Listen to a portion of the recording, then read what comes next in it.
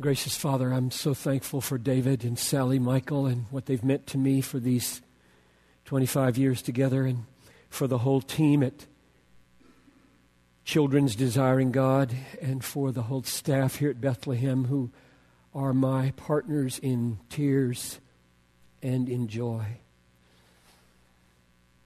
There's no place I would rather be than here, and my line has fallen in pleasant places. And so I give you public thanks for what Christ has done to open my eyes to see some small measure of your glory, and to awaken in us as a team a passion for your supremacy in all things, for the joy of all peoples through Jesus Christ.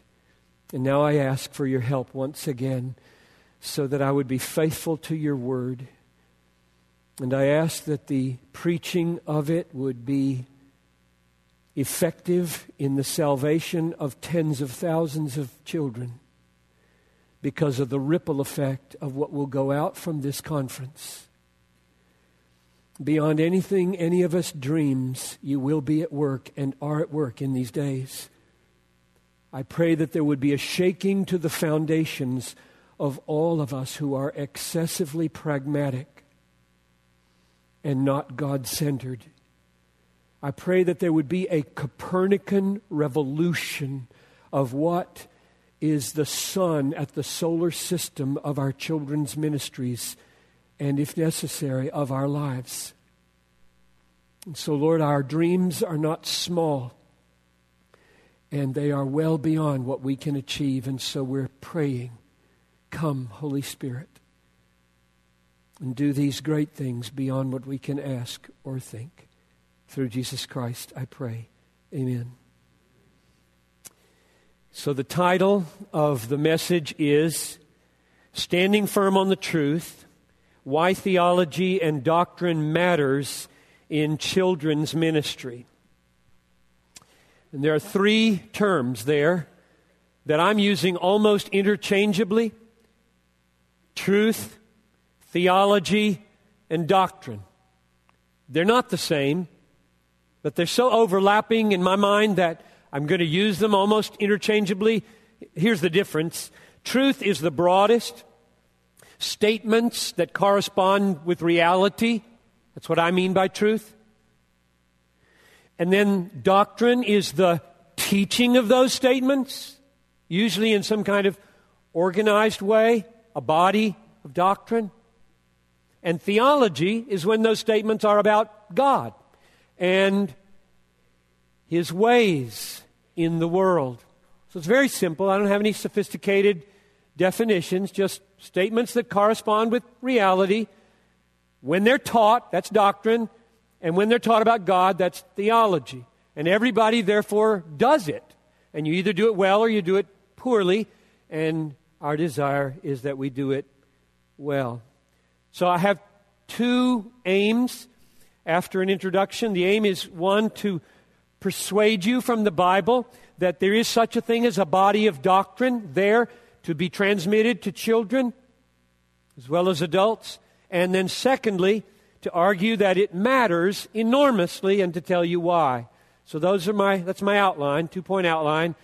But to go there, I want to give you off my front burner 3 illustrations of the kind of thing I mean, and just draw you into the biblical exposition. So illustration number 1 off my front burner, namely my devotions from this morning. I read the Bible through every year with a Bible reading plan that hundreds of us use here in the church, which is a good thing to encourage, along with Bible memory, or through the Bible plan. And this morning in the New Testament, we were at 1 Corinthians 6, verses 1 to 11, along with 4 other places in the Bible. And I want to read you a portion of that, emphasizing a few words, and then ask you a few questions about your children's ministry by way of illustration. When one of you has a grievance against another, Does he dare to go to law before unrighteous instead of the saints? Or do you not know that the saints will judge the world? And if the world is to be judged by you, are you not competent to try trivial cases? Do you not know that we are to be judges of angels? How much more then in matters pertaining to this life? Now I'm dropping down to verse 7 in 1 Corinthians 6. To have lawsuits at all with one another is already a defeat for you. Why not rather suffer wrong? Why not rather be defrauded? Do you not know that the unrighteous will not inherit the kingdom of God? Wow. Do you not know? Do you not know? Do you not know? Right knowing, Paul assumes, produces right behavior. It must be you don't know something if you're suing each other. It must be you don't know something if your heart is so selfish, all you can imagine when you're wrong is to get back. Something is not in your head. That's amazing. That is amazing. So I ask you, in regard to your children's ministry, do the children of your church know, or do you have a plan for them to know that they will judge the world? Do you have a plan for them to know that they will judge angels? Do you have a plan to explain to them what an angel is and why some of them might need to be judged? Or don't you care if they understand the Bible or make use of it not to sue each other when they become 18? Do you have a plan to help them know that the righteous, the unrighteous, will not enter the kingdom of God? Or maybe we better read verse 11. Such were some of you, but you were washed, you were sanctified, you were justified in the name of the Lord Jesus and by the Spirit of God. Do you have a plan so that they know I've been washed and what it means? Soap? Do you have a plan? I've been sanctified and what it means. Do you have a plan? I've been justified and what it means, and how it is that you can say to a person, don't return evil for evil, because those who return evil for evil won't go into the kingdom of heaven, and not undermine justification by faith. Have you got the plan in place for building these little kids up into those who, when they're asked by the Apostle Paul, do you know? They say, yes, that's why we're not suing each other. Yes, I know, and that's why I am not going to court before unbelievers. Yes, I know, and that's why I am forgiving those who ripped me off in my business. I was taught when I was 4, you don't do that if you're a Christian, and you know God's going to hold them accountable, and God's forgiven me all my sins. Knowing changes lives. The Apostle Paul thinks it does. If you have not experienced that, or you go to a church where it's just doctrine and nobody is changed, and you draw the inference, therefore doctrine doesn't change, throw your Bible away. Something else is going on there. Because the Bible says, do you not know? Do you not know? Do you not know? If you knew, you wouldn't sue each other. That's illustration number 1 off my front burner from devotions this morning. Here's illustration number 2. I was blown away a few weeks ago by reading in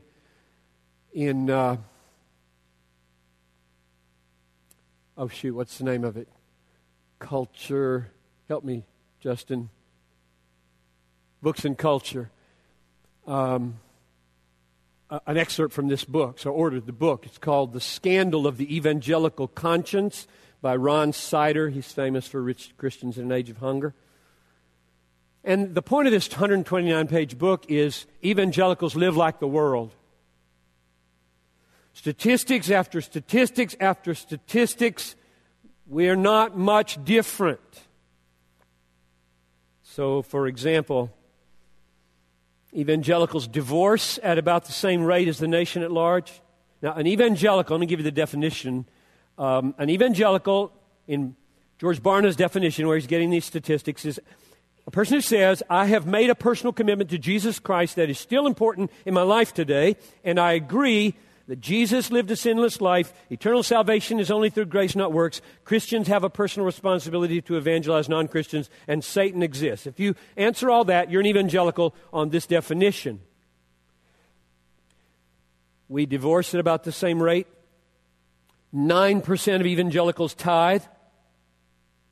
12,000 teenagers who took the pledge to wait for marriage, 80% of them had sex outside marriage. 80% of those evangelical kids who signed they wouldn't, did after a 7-year study.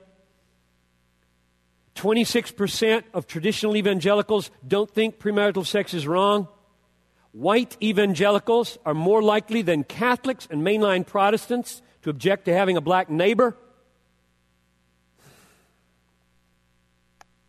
Now, something interesting developed. This is what blew me away. Actually, that blew me away, and this began to settle me. He said, page 127, George Barna has developed a set of criteria to identify people with a biblical worldview. In other words, they wanted to figure out, does it make any difference if you believe more of the Bible than just the minimum? These people believe, quote, the Bible is the moral standard, and also think that, quote, absolute moral truths exist and are conveyed through the Bible. In addition, they agree with all 6 of the following additional beliefs. God is the all-knowing, all-powerful creator who still rules the universe. Jesus Christ lived a sinless life. Satan is real, a real living entity. Salvation is a free gift, not something we can earn. Every Christian has a personal responsibility to evangelize, and the Bible is totally accurate in all it teaches. Now, if you sign on to all those, they call you a person with a biblical world view. And then they discovered this paragraph from page 128. The good news is that the small circle of people with a biblical worldview demonstrate genuinely different behavior. They are 9 times more likely than all the others to avoid adult-only material on the internet. They are 4 times more likely than other Christians to boycott objectionable companies and products, and twice as likely to choose intentionally not to watch a movie specifically because of its bad content.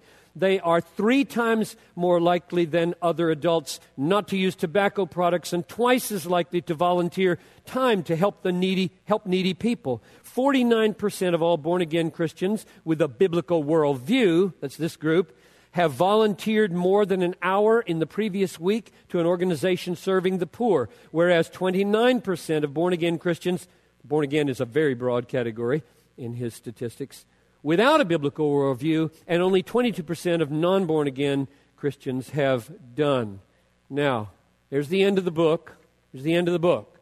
So you usually put your conclusions and important ones at the end of the book. And so, here's his conclusion. This is remarkable. Coming from Ron Sider, and it's remarkable even more because of who endorsed it on the back, namely people who don't believe it.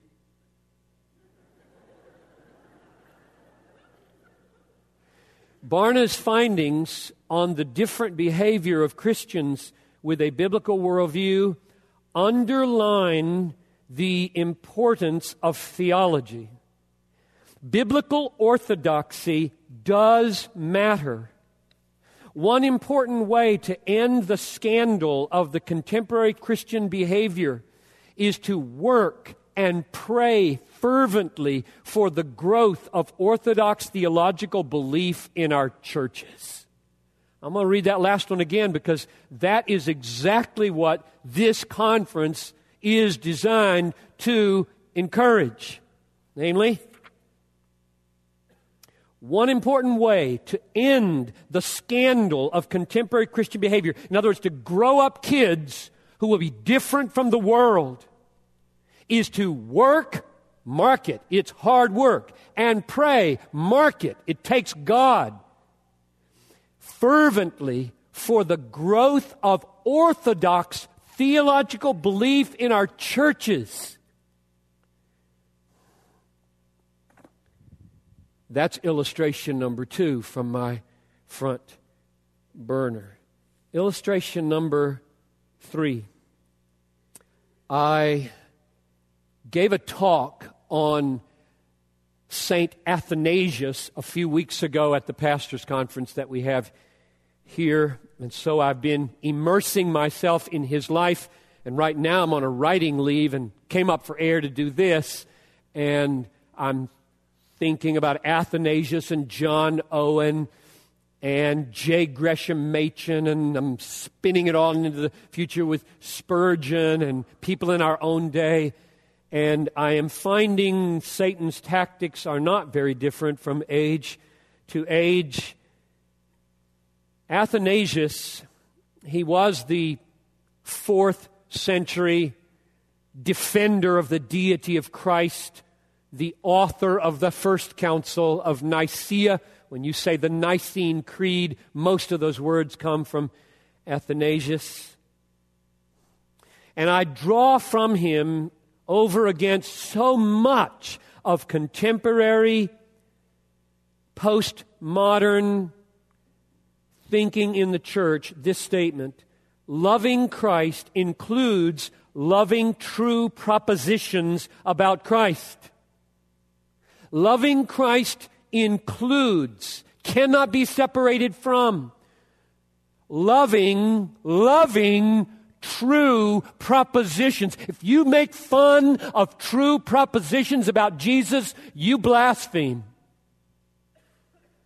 If you belittle propositions that accurately describe the King of Kings, you are treacherous. Statements like, propositions like, there was a time when the Son of God was not, is false. And to assert it is blasphemy.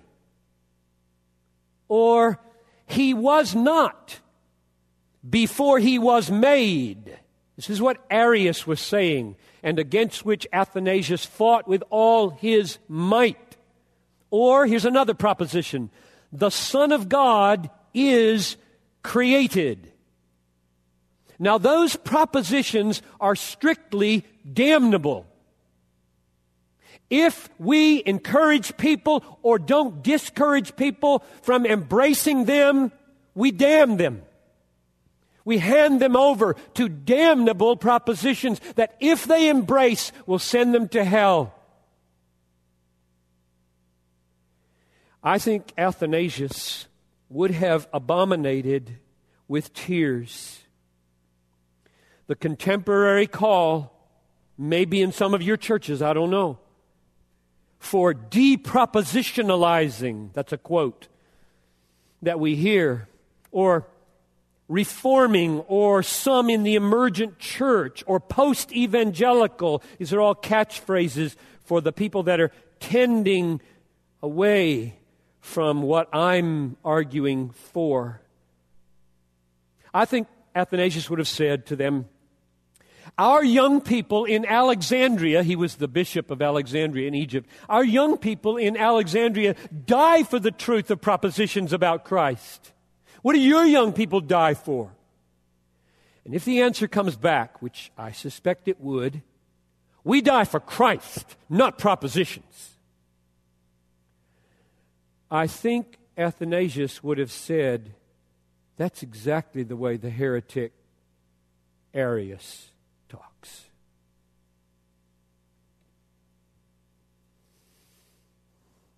I think he would have said, yeah, we die for Christ, not any particular proposition about Christ. So which Christ, Athanasius would say, do they die for?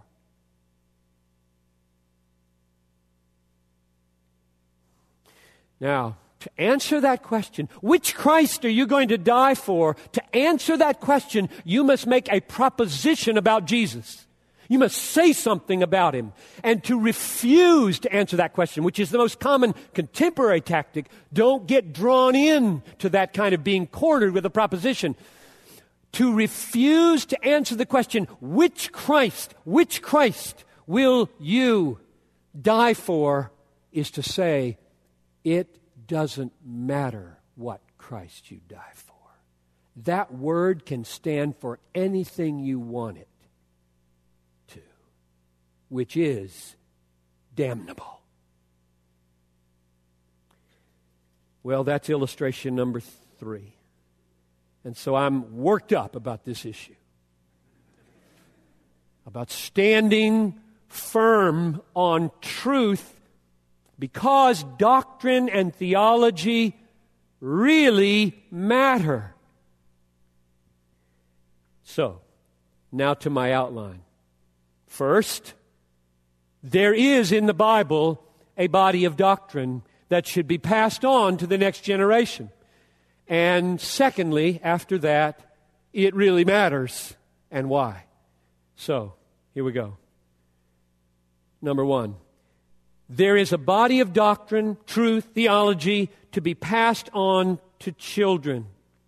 I have 3 passages of Scripture to defend this.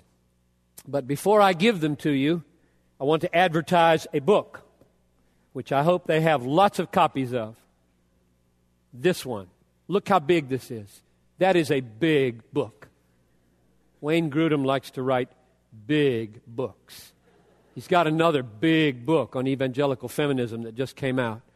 Wayne Grudem is a straight shooter. His arrow flies straight and hits the target 99% of the time. He's human.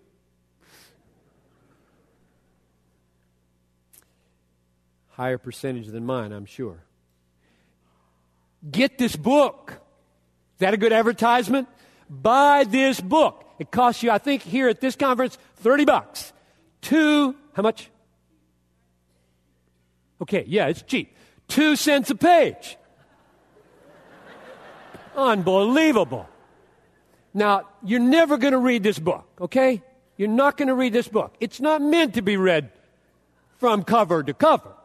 You're going to go to this book Saturday after Saturday after Saturday to figure out, what am I going to say about justification for 3-year-olds? Not because he writes at a 3-year-old level, but because he writes at a level that an 8th grader can understand. And that's most of us. And so, get help. Put this on the shelf, and you can just not buy 20 or 30 other books, because there's so much there, and you use it because it's got a great index.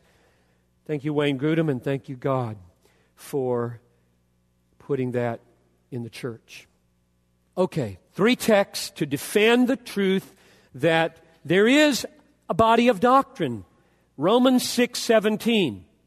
Thanks be to God that you who were once slaves of sin have become obedient from the heart to the standard of teaching to which you were committed. I want to just draw your attention to the phrase, standard of teaching. I would go into the Greek here to argue, but that would be overdoing it, I think. Let's just say, standard of teaching implies there's some teaching, there's a body, there's a group of teachings, and he says, I'm so thankful to God that you Romans, from the heart, it's not just head knowledge, from the heart, have been committed, have been handed over to the standard of teaching. There is such a thing. Already in the New Testament, before we could have the whole New Testament to build on, there was emerging this body of teaching that Paul wanted to make sure all believers came to know. Second text, Acts 20, verse 27. I did not shrink from declaring to you the whole counsel of God. This is Paul saying that his conscience is clear. He's leaving the Ephesian elders. He probably will never see them again. And he says, my conscience is clear because I didn't shrink from declaring to you, and then he's got this phrase, the whole counsel of God. And all I'm doing is saying that phrase, along with standard of teaching, implies there's a body of doctrine. There's a body of truth called the whole counsel of God. I didn't leave anything essential out. I taught you, and now my hands are free from your blood. Are you willing to say that about the children who spend maybe 12 years in your ministry? When you're done, your blood is not on my hands. I have taught you the whole counsel of God, as much as they can take in that age.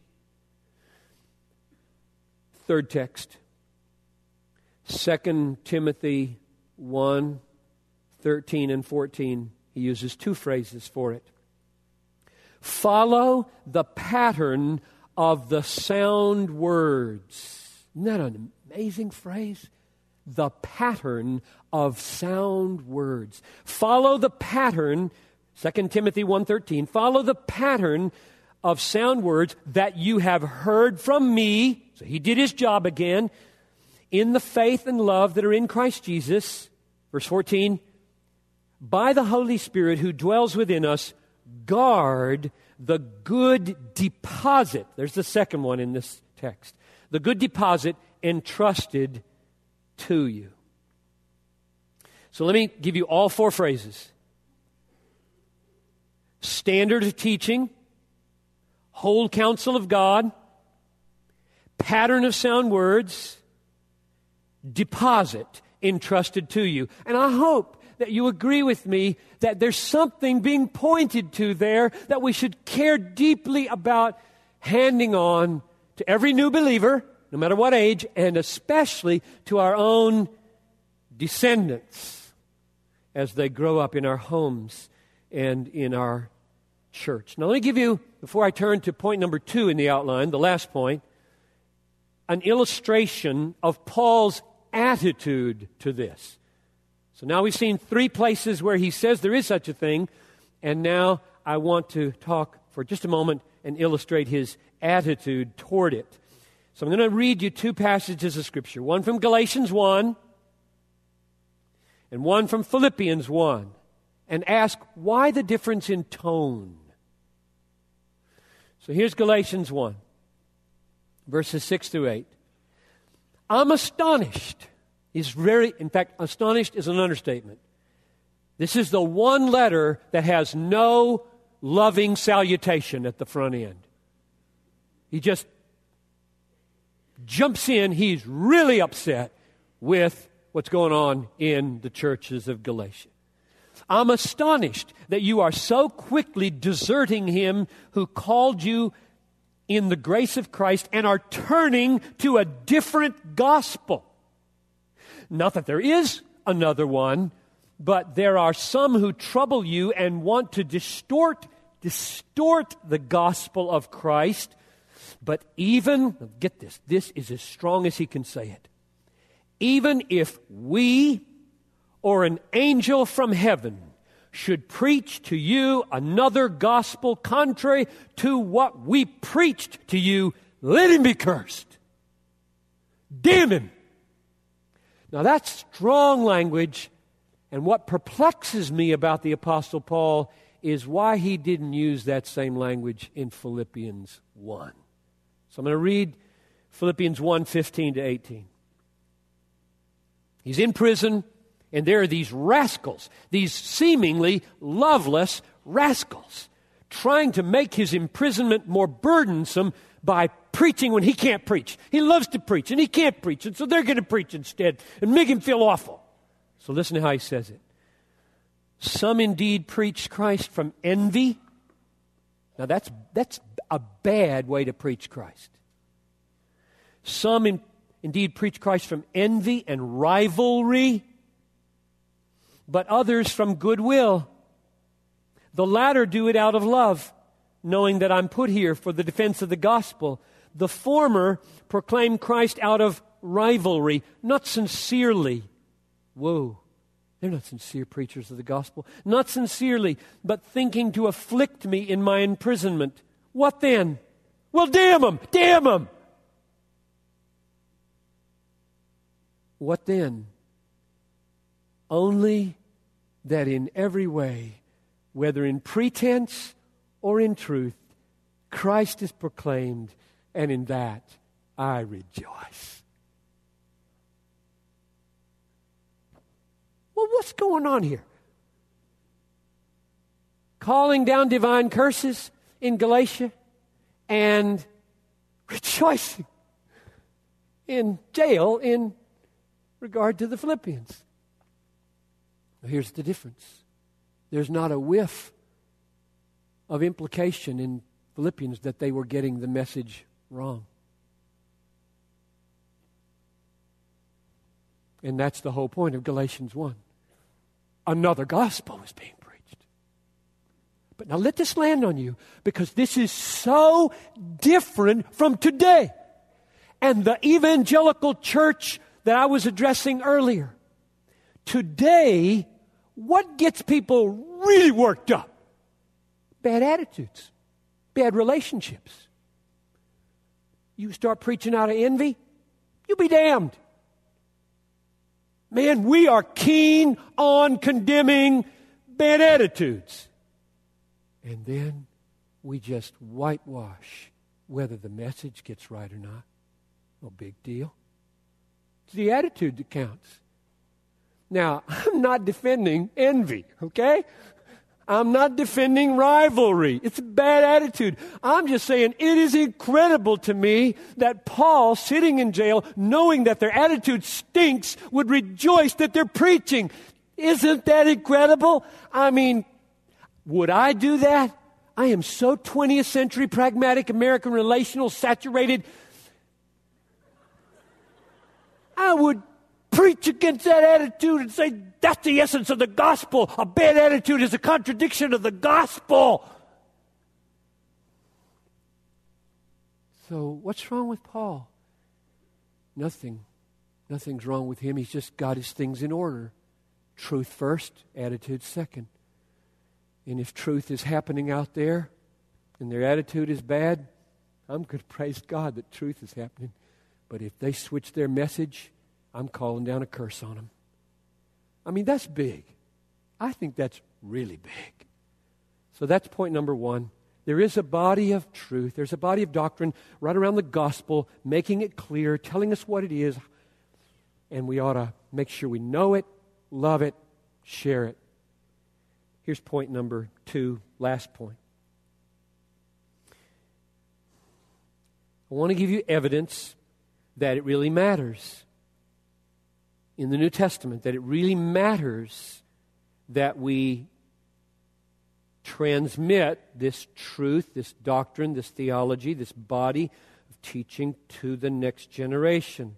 It really matters. And I've got, I think, 5 reasons. Number one, and I'll put them in the form of questions. Do you want the children in your ministry to come to a deep, strong, unshakable faith and be saved from sin and hell? Do you want them to come to deep, strong, unshakable, lighthouse-like on rock faith and thus be saved from sin, guilt, death, hell? And of course your answer is yes. My simple observation is that the Word of God, rightly taught, does that. Here are 4 texts on the first point under the second point. 1, Romans 10:17. Faith comes by hearing, little ears, Little ears. Where's faith come from for those little ears? It comes from hearing, and hearing by the word of Christ. And I'm going to say the word of Christ rightly understood. Not Christ is a doorknob, or Christ is not divine, or Christ is a Hindu guru. When it says by the word of Christ, it means the biblical Christ, the doctrinally sound Christ. Text number 2, 1 Timothy 4:16. Pay close attention to yourself and your teaching. Now he's using the word teaching. Persevere in these things, for as you do this, you will ensure salvation, there's the word, both for yourself and for those who hear you. These little children who hear you, do you want to ensure their salvation? If you do, pay attention to your teaching and persevere in it, because by your teaching, your soul is saved and their soul is saved. Couldn't say it much more clearly. Right teaching saves souls. Third text, Acts 20:26. I've already referred to this. Let me just read the 2 verses together. Therefore, this is Paul talking to the Ephesian elders. Therefore, I testify to you this day, I am innocent of the blood of all of you, of all men. For, here's why. Do you want to be able to say this when your work is done in the ministry to children in your church? You've given the years to it. You've done your best. You want to be able to say, I am innocent of the blood of all. Which I think, by the way, insertion means you can't guarantee their salvation by right teaching. Some of these kids are going to be lost, and you will have done your job right. Close parenthesis. I'll read it again. Therefore I testify to you this day, I am innocent of the blood of them all, for I did not shrink from declaring to you the whole counsel of God. Last text on this point. 2 Thessalonians 2:10. The coming of the lawless one, it's the Antichrist at the end of the age, the coming of the lawless one will be with all deception of wickedness for those who perish because they did not receive the love of the truth so as to be saved. What saves? The love of the truth. They wouldn't receive it. A loving presentation and exulting in the truth was presented to them in Sunday school and high school ministry and in the pew, and they wouldn't have it. They wouldn't receive the truth and love the truth, and they perish. Paul connects perishing, not being saved, with refusing a love for the truth, which makes me tremble for those evangelicals today who play fast and loose with propositions. That's question number 1 under the evidence that it really matters. It matters because the word, the teaching, awakens faith. Now, I wrote down 2 objections because I can hear them, I bump into them all the time.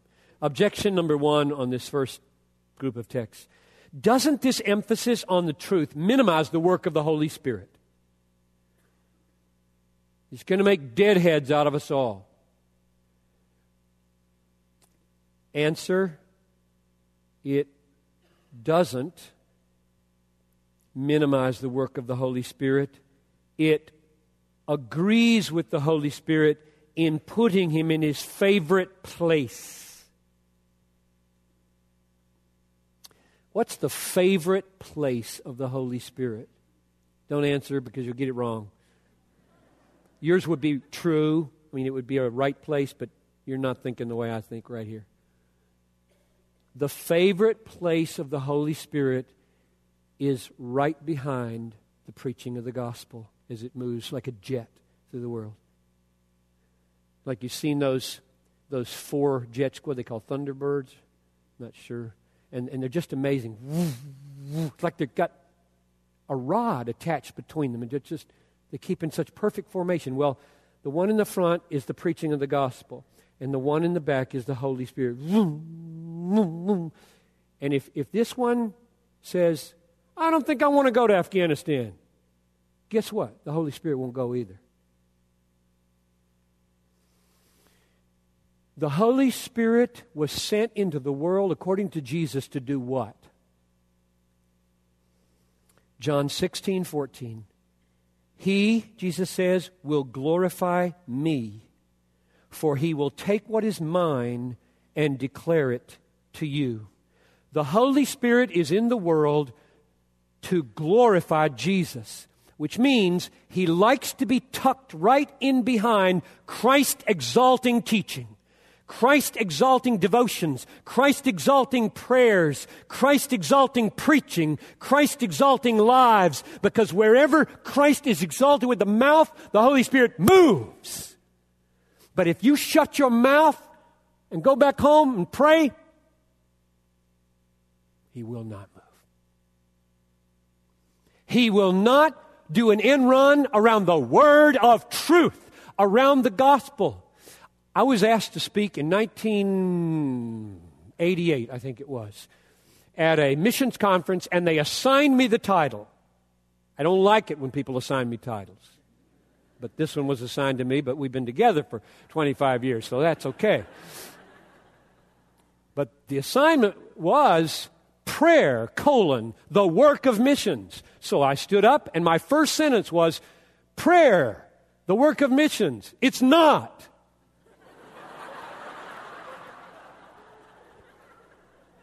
Preaching the gospel is the work of missions, and prayer is the handmaid of the gospel. Nobody gets saved by prayer alone. The gospel must be preached, and the gospel is the exaltation of Christ, and when the Holy Spirit sees Christ being exalted and lifted up, he moves on the people to say, look at him, and he opens their heart. Believe me, I'm a Calvinist. Nobody gets saved without the sovereign Spirit of God changing their hearts. We all know this. Little children especially, we must take into account. You're not going to save this kid.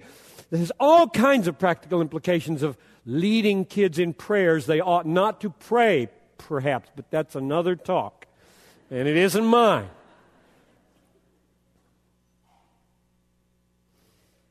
So I just conflated my two objections. The first one, aren't you minimizing the Holy Spirit? And the second one is, aren't you minimizing the role of prayer?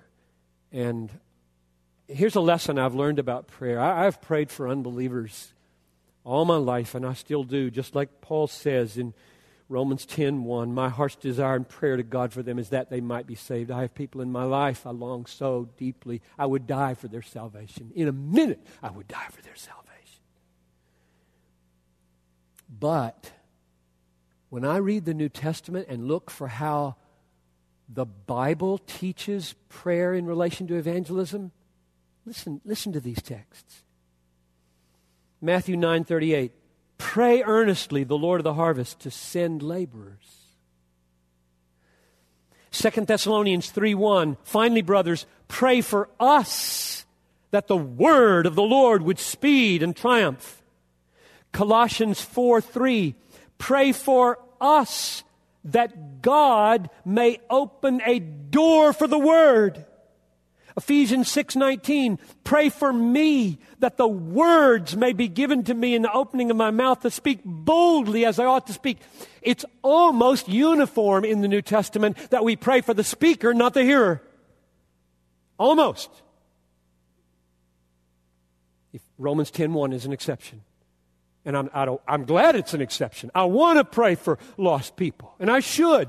But mainly the New Testament illustrates prayer is for preachers and teachers and sharers of the gospel, that the Holy Spirit would so come upon them, just like it did in Acts 4:31. It says they were all filled with the Holy Spirit and they spoke the word of God with boldness. That's what happens when the Holy Spirit comes upon a church. People start speaking unashamedly in the church and outside the church, and then the Holy Spirit really moves in power because he loves to magnify Jesus being lifted up in the gospel.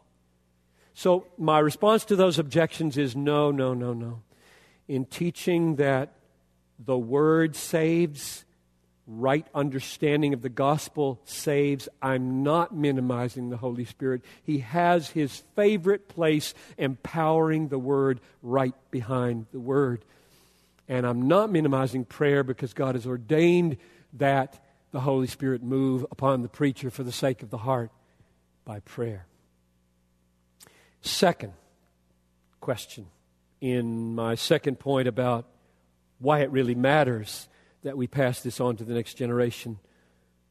Do we want our children to be sanctified and freed from the bondage of sin?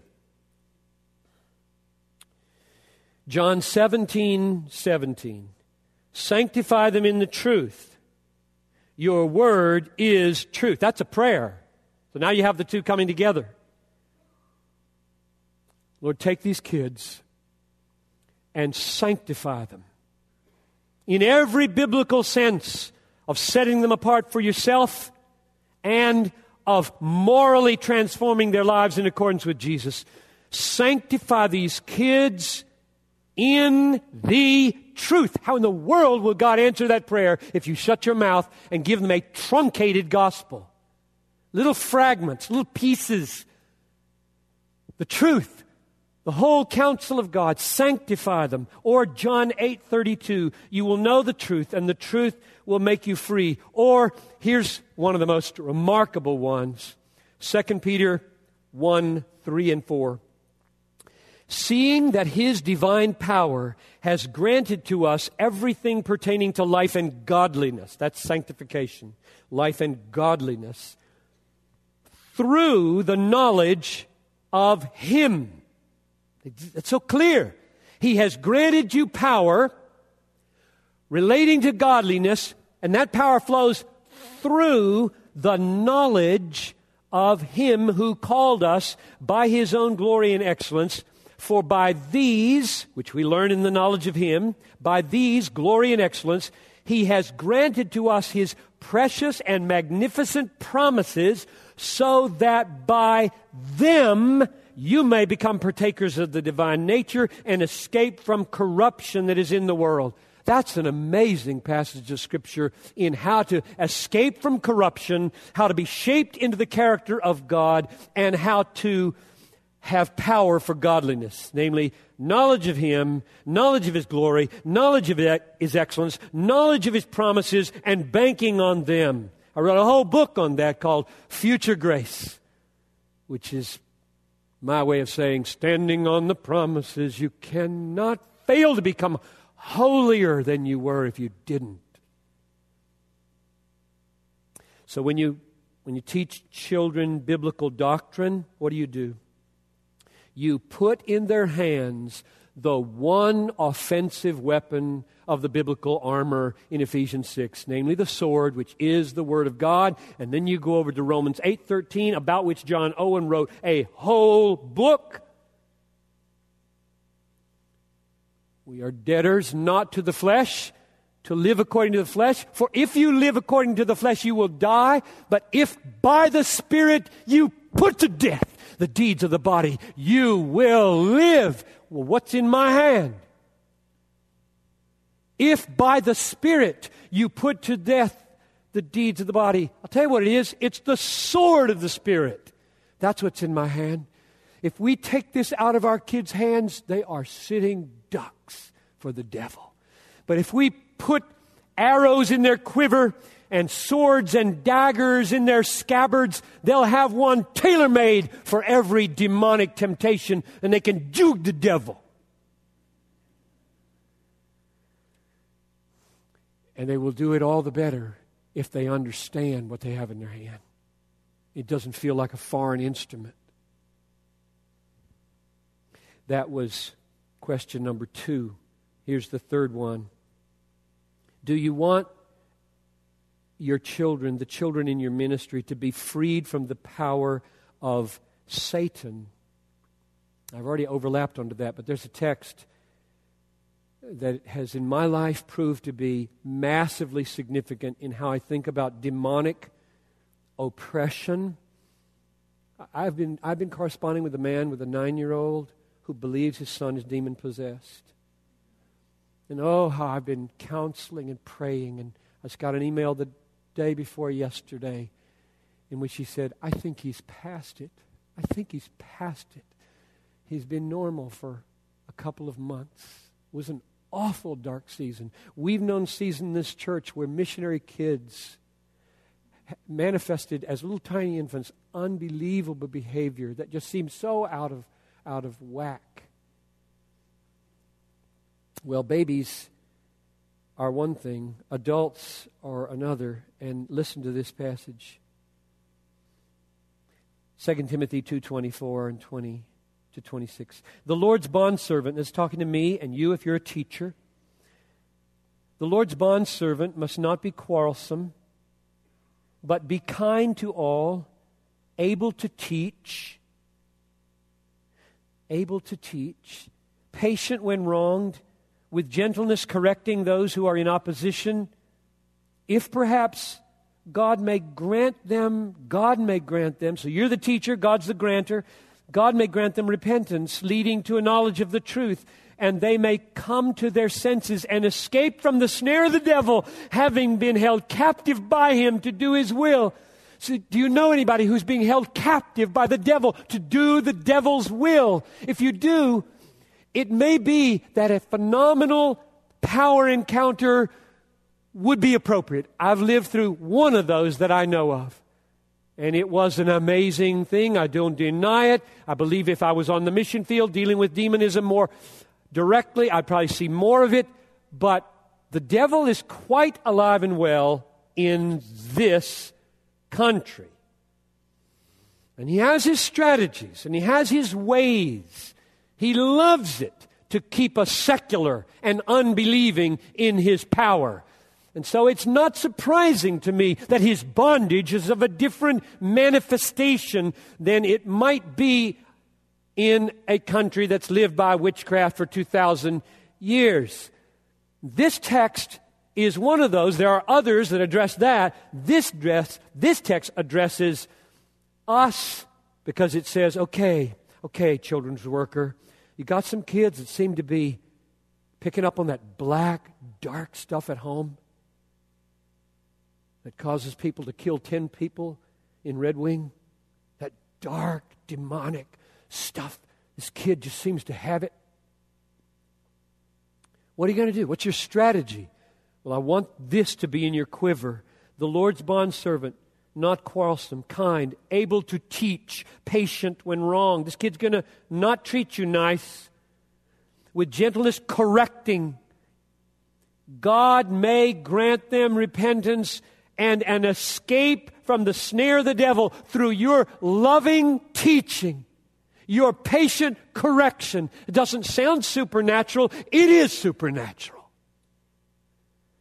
If you trust God and say, oh God, when I walk in there this morning, let there be an anointing on me so that as I open my mouth and talk about Jesus Christ crucified and risen and triumphant, as I go to that little passage of Scripture where he said to the devil, go, and people said, look, he commands the unclean spirits and they come out of him. What kind of authority is this? I pray that that little child would be delivered through my words. It is supernatural through the Word. Fourth question. Do you want the children in your ministry to abound in love and not just avoid bad behavior? So sad that in churches we give them lists of do's and don'ts and don't provide the kinds of teaching and challenge that say, when they come to us and say, what's wrong with this music? I always, when my boys said that, and they all did, what's wrong with this music? I say, wrong question. It's a wrong question. I'm not interested in giving you a longer list or even explaining the list. The question is it helping you pray? Is it helping you love Jesus? Is it helping you be kind to people and love people and bless people and hate sin and be humble and hate pride and get free from your lockstep conformity to the teenage world? Is it helping you? That's the question I want you to ask, son. The text is Philippians 1:9. This I pray, that your love may abound still more and more in real knowledge and all discernment. I'm praying for you, son, that your love for people, for the Lord, will abound more and more in or by knowledge and all discernment. Last question. Number 5. Do we want our children to be happy in God now and forever? Yes. John 15:11. These things I have spoken to you, Jesus says, that my joy may be in you and that your joy may be full. My words. I mean, Jesus is God. He could have just reached out and touched Peter on the chest, and he'd have been the happiest person in the universe. Just go around and touch people. Happy one, happy, happy, happy. And he chose to do it another way. Words. Isn't that amazing? I mean, never cease to be amazed that we have become Christians and that we become holy and that we get free from sin, we get free from the devil, and we become loving, and now we become happy by word. Never cease to be amazed. It is so sad when you see churches where this book is just almost gone. Preach another thing. Do children's ministries another way, when the most staggering things, and I've given you 5 of them, are said about what happens when that book goes into people's heads and hearts. These things I have spoken to you. You wake up sad in the morning? What do? You remember? Jesus said, I've said some things that would make you happy. Go, read them, and ask me to do what I said I would do. That's the way I fight the fight of faith. I'm not, by nature, a happy person. I wouldn't write all these books about seeking happiness if I were happy.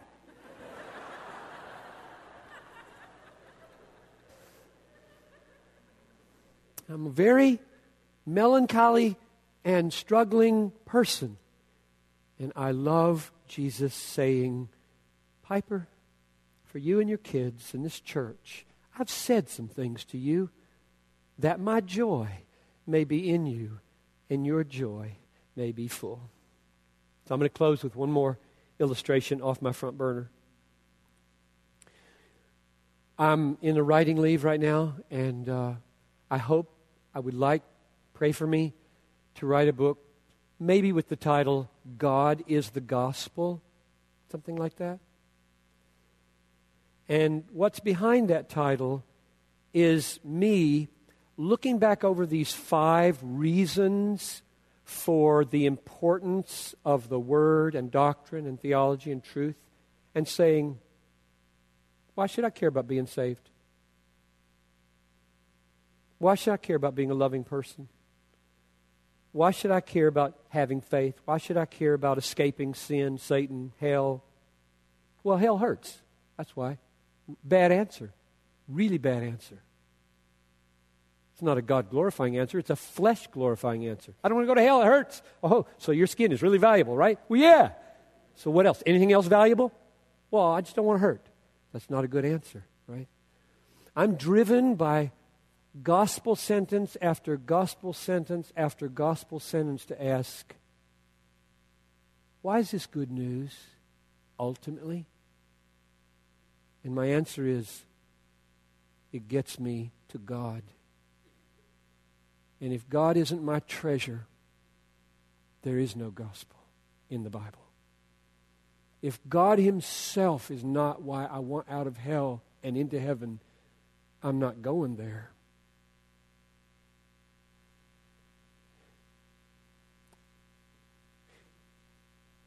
And therefore, I want to lead my kids not only in all these things, I want to lead them to have God. Not just have joy in the abstract, or to have justification, or to have forgiveness of sins, or to have sanctification, or to have love. I don't want them to just have those things. I want them to have God. And so I have one more text to give you. But before I read it, in closing, I want to say what probably will be said many times, and even though it's not mine to say it, because I wasn't assigned this topic, I'm going to say that along with all this elevation of truth and elevation of doctrine and elevation of theology, which I consider indispensable, I'm going to love these kids, and I'm going to spend time with these kids, and I'm going to play with these kids on the living room rug or on the Sunday school floor, and I'm going to hug these kids, and I'm going to care for their every physical and emotional need, and I'm going to surround them with all kinds of godly influences, and I'm going to take them to church, and I'm going to celebrate with joy every sliver of grace, common grace and special grace in their lives, and I'm going to provide for them strong, godlike security and firmness and sweetness, and I'm going to pray for them. I'm going to do all that, and then I'm going to read this verse, 2 John 1:9. Whoever abides in the teaching has both the Father and the Son. Whoever abides in the teaching has God. And if you don't, you don't. And that would be the greatest sadness of all. But if you do, you do. And that would be the greatest gladness of all. And so all you precious children's workers, stand on the truth, firm, and realize and manifest in your ministries that it really matters. Doctrine, theology, truth, word. Let's pray. Father in heaven,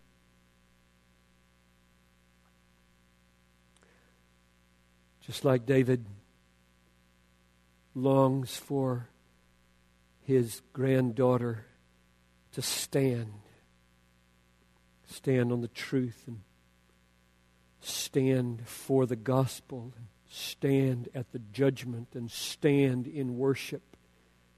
I long for that for myself and for these friends who've come to bless us with their engagement here. Oh God, I plead with you. Make us teachers and overseers stand, that we might so minister the truth and so minister the doctrine and theology, the word rightly understood, that tens of thousands of children would stand. In Jesus' name I pray. Amen.